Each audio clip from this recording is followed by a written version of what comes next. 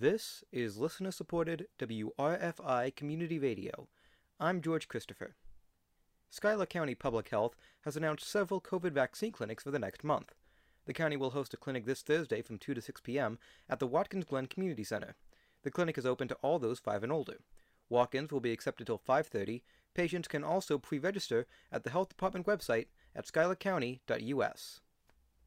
Groton Fire Chief Ben Nelson has announced he will not seek re-election to his position. According to the Ithaca Times, Nelson served as chief for 4 years and has worked in the Groton Fire Department for close to 12 years. Elections for the new chief are scheduled for January 5th. Candidate Eric DeForest is running unopposed for the position.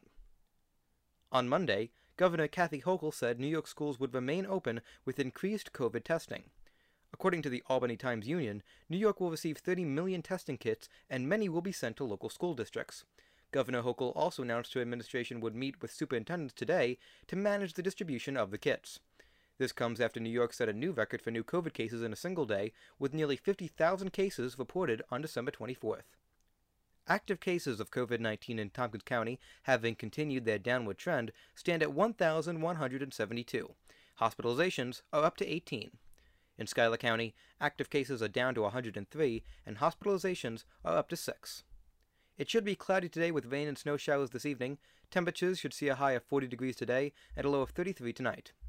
This is WRFI News. You can listen to this and all of our news content wherever you get your podcasts.